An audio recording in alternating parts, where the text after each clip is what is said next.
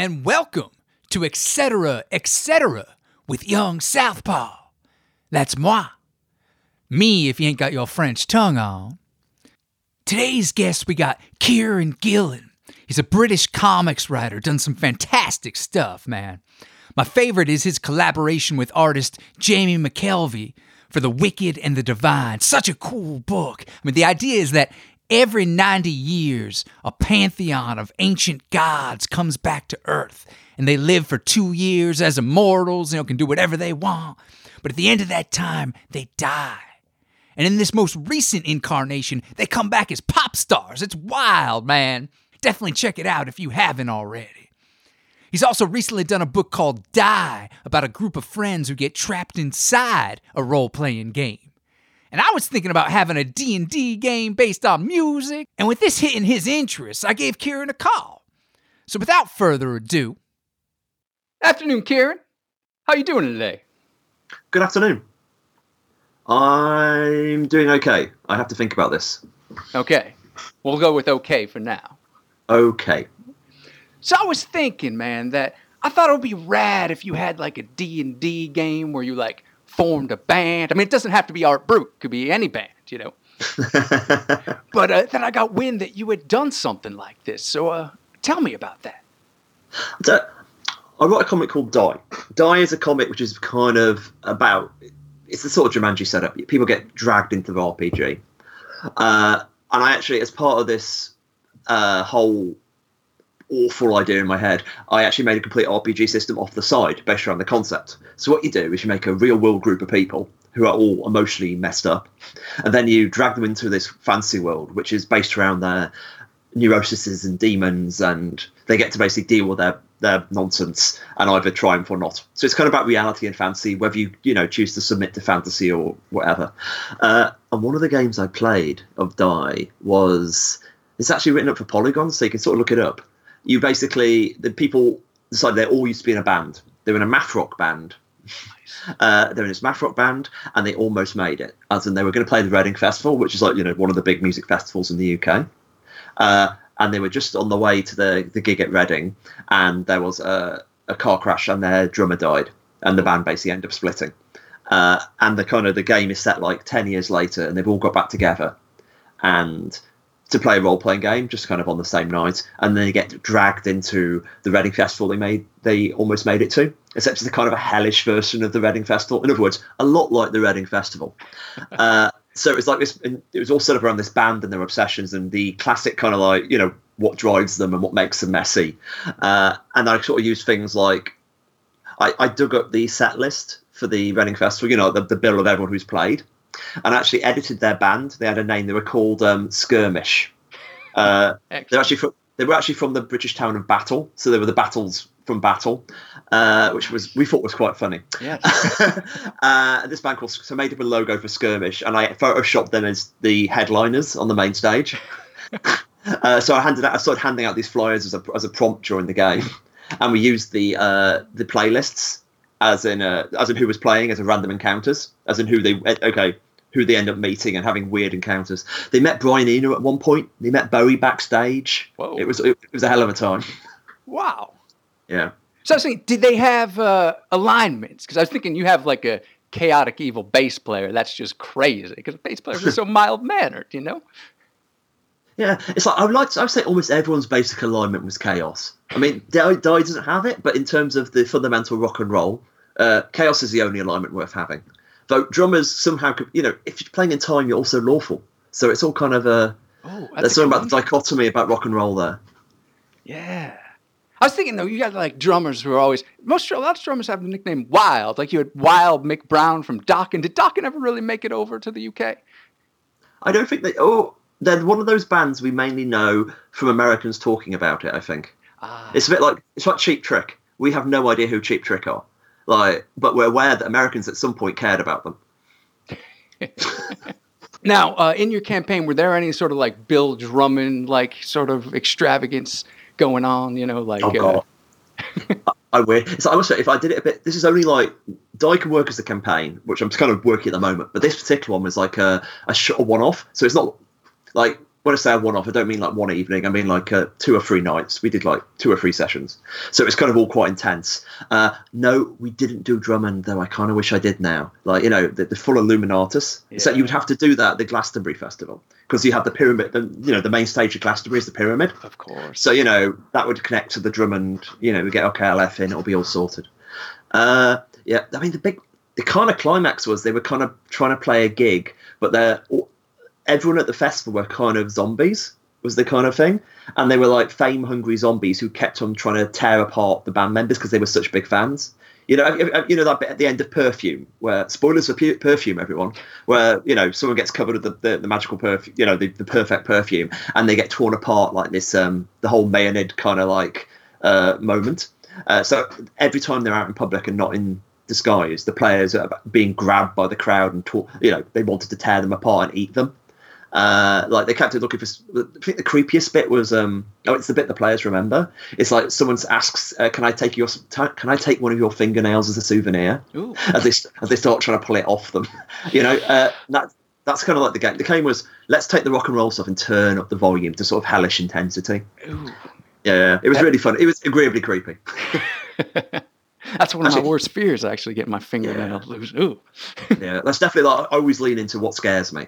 Actually, one of the characters are called the Godbinder, and the Godbinder is kind of like a cleric as demonologist. And what we do with them is you kind of make deals with gods, and the players get to define their gods. So the guy who was playing the Godbinder, he made the god of his kind of feral wild god be call it Steppenwolf, as obviously born to be wild. Yes. The entire time I was actually playing, anytime he summoned Steppenwolf, I got stood behind him and basically spoke to him to the tune of Born to be Wild. You know, and, you know, made motorcycle noises. It was very silly. Excellent. I was actually thinking that it would be rad to have like a theme song for each character, like intro music when it's their turn. I mean, obviously for like any sort of magic user, I would think you would use Black Sabbath's The Wizard. Yeah. So I use that. That's an idea I use quite regularly, as in having a playlist for the campaign. Did a game called Blade in the Dark. So I played a game called Blades in the Dark, just kind of like I've got the name of the TV show. It's a load of people from Birmingham stabbing each other. It's Peaky Blinders. Peaky Blinders, but in a kind of like 19th century steampunk place, and you're all basically a gang causing trouble. And I gave all, you know, the whole thing at the playlist, and the players kept on setting things on fire. So like Arthur Brown's Fire was very clearly on there. Fire Started by the Prodigy, a lot of Nick Cave. But there's actually a game called Tales from the Loop. Tales from the Loop is kind of like kids on bikes in 1980s kind of game. So like your children in the 1980s and going on adventures. So kind of like the Goonies, kind of like Stranger Things, that kind of vibe. But part of the actual character generation is you have to choose a theme tune. Excellent. You know, and does the bard have to sing them? Oh no, they're all like you actually, instead of having classes, you actually play like, I'll be the geeky kid, I'll be the popular kid, nice. I'll be the rebel. You know, so you play those archetypes, and then you go on the, you know, and it's a really fun game. It works very well. I mean, I've played that a few times, and I wouldn't say my favourite character, but I played one character who was the troublemaker. But instead of being the classic kind of American troublemaker, I was playing like the 1980s Ian Curtis trenchcoat wearing early Smiths fan one, CND badge, you know, big enormous boots, writing out very angry fanzines. And I think I used those. Marble Giants track, Final Day, as her theme tune in terms of this kind of like 1980s really small town stuff. It was a lot of fun. That sounds amazing. It's useful to, because, you know, what do? Like, we use pop music to help us think who we are, don't we? Yeah. Like, you know, if I want to feel up, I'll put a certain record on, and if I kind of want to wallow in it, I'll put another one on. And those kind of like allow you to redefine yourself. So using that to characters is a real good way to sort of like make them real. Indeed. I was thinking of another game. Actually, I don't know if you ever heard of, there was a Gathering of the Tribes music festival that Ian Astbury from The Cult put on, like, I think in the 90s, early 90s. I am aware of this, yes. I don't remember any details, but I'm aware of it. It was like Soundgarden, Public Enemy, Iggy Pop. It was crazy. But I was thinking, like, Gathering of the Tribes got me thinking of Magic, the Gathering of the Tribes. I mean, could you do this with a card game, you know? like have a band. I was trying to work out the details because if you're having a band, it'd be tough to try and drain everyone else of all their life points. But then again, that's kind of like inner band politics. Yeah, that's like if you think about it, kind of anything can be turned into a game, which is quite a fun way to think about it. I mean, like I remember there was LARPs, as in live action role playing. Someone did a LARP inspired by Phonogram called Visband. It's not called Visband. I forgot what it's called, unhelpfully. It's Phonogram LARP, and basically it's all basically a dance party. So in other words, you design your and the genius of this person who designed the games, they realised the character classes weren't, I like heavy metal or I like pop or whatever. They were actually about how you approach music. So it's like the people who, a group of, basically one school of magic are people who, use music to get angry. Another group, I use music to make me really happy. Another group, I think my music is objectively best, which is great because that means that no matter what you're listening to, you're that elitist, that character, and that and the game it comes about why people listen to music rather than the specifics of music. But then one of the other many genius mechanics is that it's played over about an hour, and you choose a song for your character to be their, as you say, their theme song, and all these songs go on a playlist, and when your song turns up, you are the ultimate power in the game. So you can do whatever, basically do whatever you want during the 3 minutes your pop song is playing, which is a great way to like turn like a party into a game. That sounds excellent. Yeah. It's available. You can buy it. It's quite cheap online. It works well with small groups, I believe. So if anyone wants to pretend to be magicians at a club, it's a good time. What is it about the 3 minutes, 30 seconds that's like the magical pop time? Like it's like it was just the sort of it's just practicality, isn't it? It's like. It's just what can fit on a 45, isn't it? Yeah. I mean, it's just like there's so much about. Have you read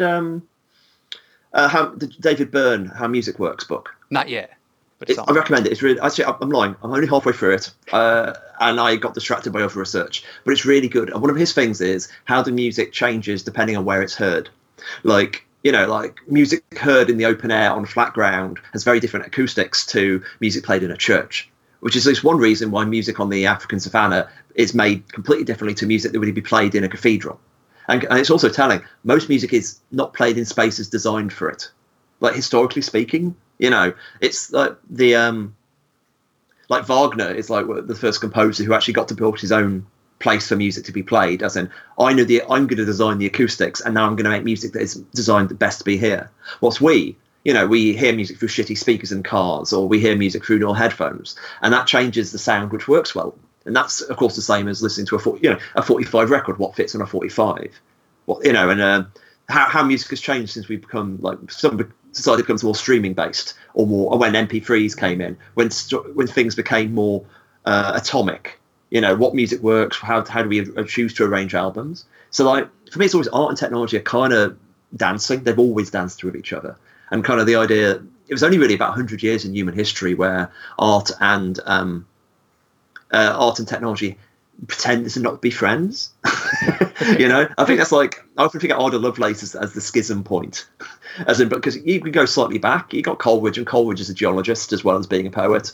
You go further back, and you got, the great Renaissance sculptures had to do technological progress to make those statues based around carrying the heavy objects about.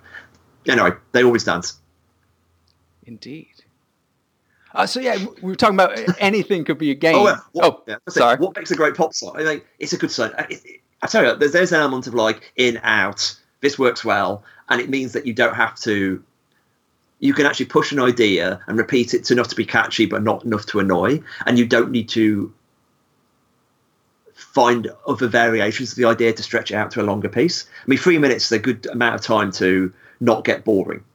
And it does mean that you can make smaller ideas, as in like an idea that would not expand to 7 minutes can be fine with 3 minutes. So it's like there is a kind of leveler there, and I don't mean like, because the counter argument, you can imagine like the prog head saying, yeah, but if your idea doesn't expand to 7 minutes, what's the point of it? And that's just nonsense. Like, some things are only meant to be 3 minutes. Anyway, you were saying anything could be a game. Yes. So this might be a bit of a long-winded question, but I was thinking, The Wicked and the Divine always reminds me of F. Scott Fitzgerald's The Beautiful and Damned. I mean, you got an extra "the" in there. Yeah. But that book came out in 1922, which wasn't that the Recurrence of the Pantheon before the one in 2012? Am I correct in this? You are correct. It is an interesting. So it's actually a Fitzgerald I've never read, but the coincidence is interesting, isn't it? Yes, I thought so. And also, Ulysses and the Wasteland came out that year. I mean, it was a crazy year for literature, man. And Ulysses and the Wasteland sounds like a game I would want to play. A band I would go to see. Ulysses and the Wastelands. Yes. Sort of postmodern punk rock band. Yeah. But I mean, isn't like any sort of novel like an RPG that the author's taken on himself? I remember Margaret Weiss and Tracy Hickman saying they wrote the Dragonlance Chronicles just from transcribing their games. Yeah, I never knew they went that far, but I knew they were based on the games they were playing. Maybe it wasn't transcribed, but yeah, you know what I'm saying. It's interesting. I mean, like I say, when I was getting into comics, one of the first exercises I did to teach myself to write comics was I was playing in a D&D game at the time, and it was a pretty basic D&D game. But the exercise was, okay, the game lasts like 2, 3, whatever hours. I'm going to edit the experience in my head and turn it into 22 pages of comics. So I wrote these scripts, and they weren't really what happened, but they were like, okay, here are some interesting events. How can I edit them to make something that feels like a narrative? And that's kind of like how I taught myself to write a bit. And if you think, I mean, there's an argument, that anyone who writes anything that has any autobiography at all is just taking their life experiences, editing brutally to turn into something else and printing them or writing a song about them or, whatever. So there's some truth there. I was thinking, making the game out of it, could you have a game where everyone just chooses an author they wanted to be? But I mean, do authors even like hanging out together? I remember like Anthony Burgess would complain that Graham Greene would put carrots in his Lancashire hot pot. So it seems like if you had that game, it'd just be a bunch of arguments, like petty arguments going on like that. But it does seem interesting. Yeah, it does sound fun and mess. I mean, arguments are kind of fun. It's like, especially if you're talking about modern indie RPGs, like the D&D stuff is fun, and Die has a lot of that in. But you can there's games of everything, now. As in the people doing working out how to mechanize and turn drama. I mean, there's a really good game called Monster Hearts. Monster Hunts is about queer teenage monsters, and it basically uses the experience of the queerness and its monsterness are kind of like all in quotation marks. Think kind of like Ginger Snaps and that kind of stuff.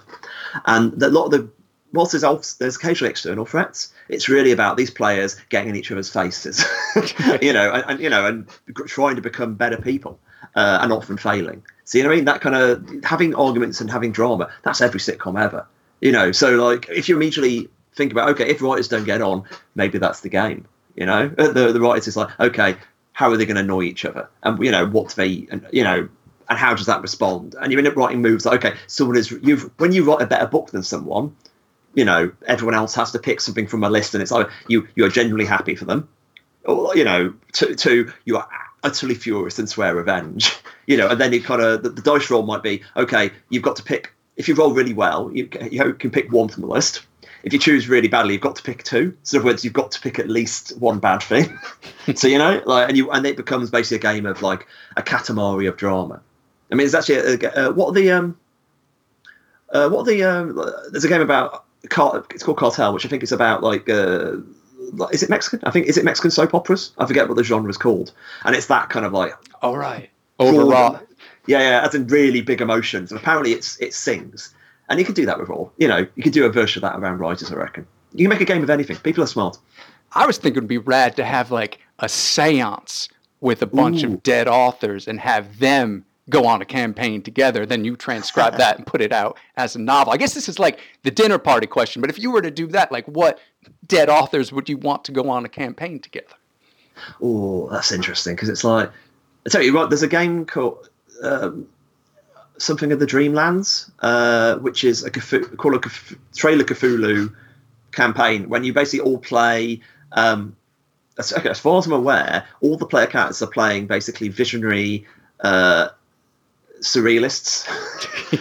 So you're playing like the big names of surreal. You play whatever Dardaists, and you're playing them, and you get the bio, and then you are them dragged into this weird world of like Cthulhu horror, and that's apparently a fun thing. Who would I take on my quest? Authors. I'm just looking at the shelf opposite. Who would be useful? I think most authors aren't useful. Yeah. I would say the stuff like immediately I've got a copy of Beowulf that's staring at me, and I would invite the Beowulf poet just so I know who they were. That kind of mysteriousness. Excellent. And you mentioned the what's it called? The Dreamlands?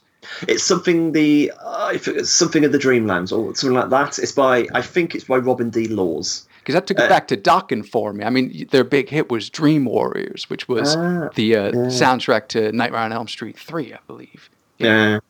That's what it's like. The actual Die is weirdly... Nightmare on Elm Street 3 has weird connections with Die. It's a movie I've never seen, but people talked to me a lot when I was a teenager. So it's like, I reckon some of the DNA of that just crept in. Man, it comes up again today, man. It does. So, I mean, that's all my questions. Anything you want to plug coming up? This has been a delight to talk. Thank you very much for having me on and showing me kind Southern hospitality. I think like Die's second volume is out at the moment, or it's out in February now. Yes. And is it February? Yeah, it's February. It's called Split the Party. That's out. The first volume's still out.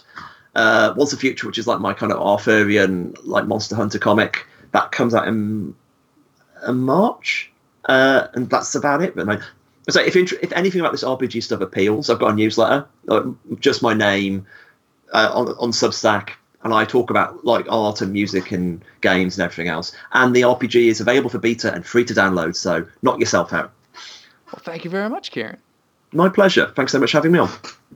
That guy's got a lot of cool ideas, man. Definitely check out his work. I hope you enjoyed the episode. If you like that, I got another podcast going called The Young Southpaw Part of an Hour, with all my surreal stories and stuff. You can find it on all places where podcasts, do their thing, And there's a bunch of stuff up at youngsouthpaw.com if you want to check out more videos and whatnot. Do join the mailing list. And now let's play us out.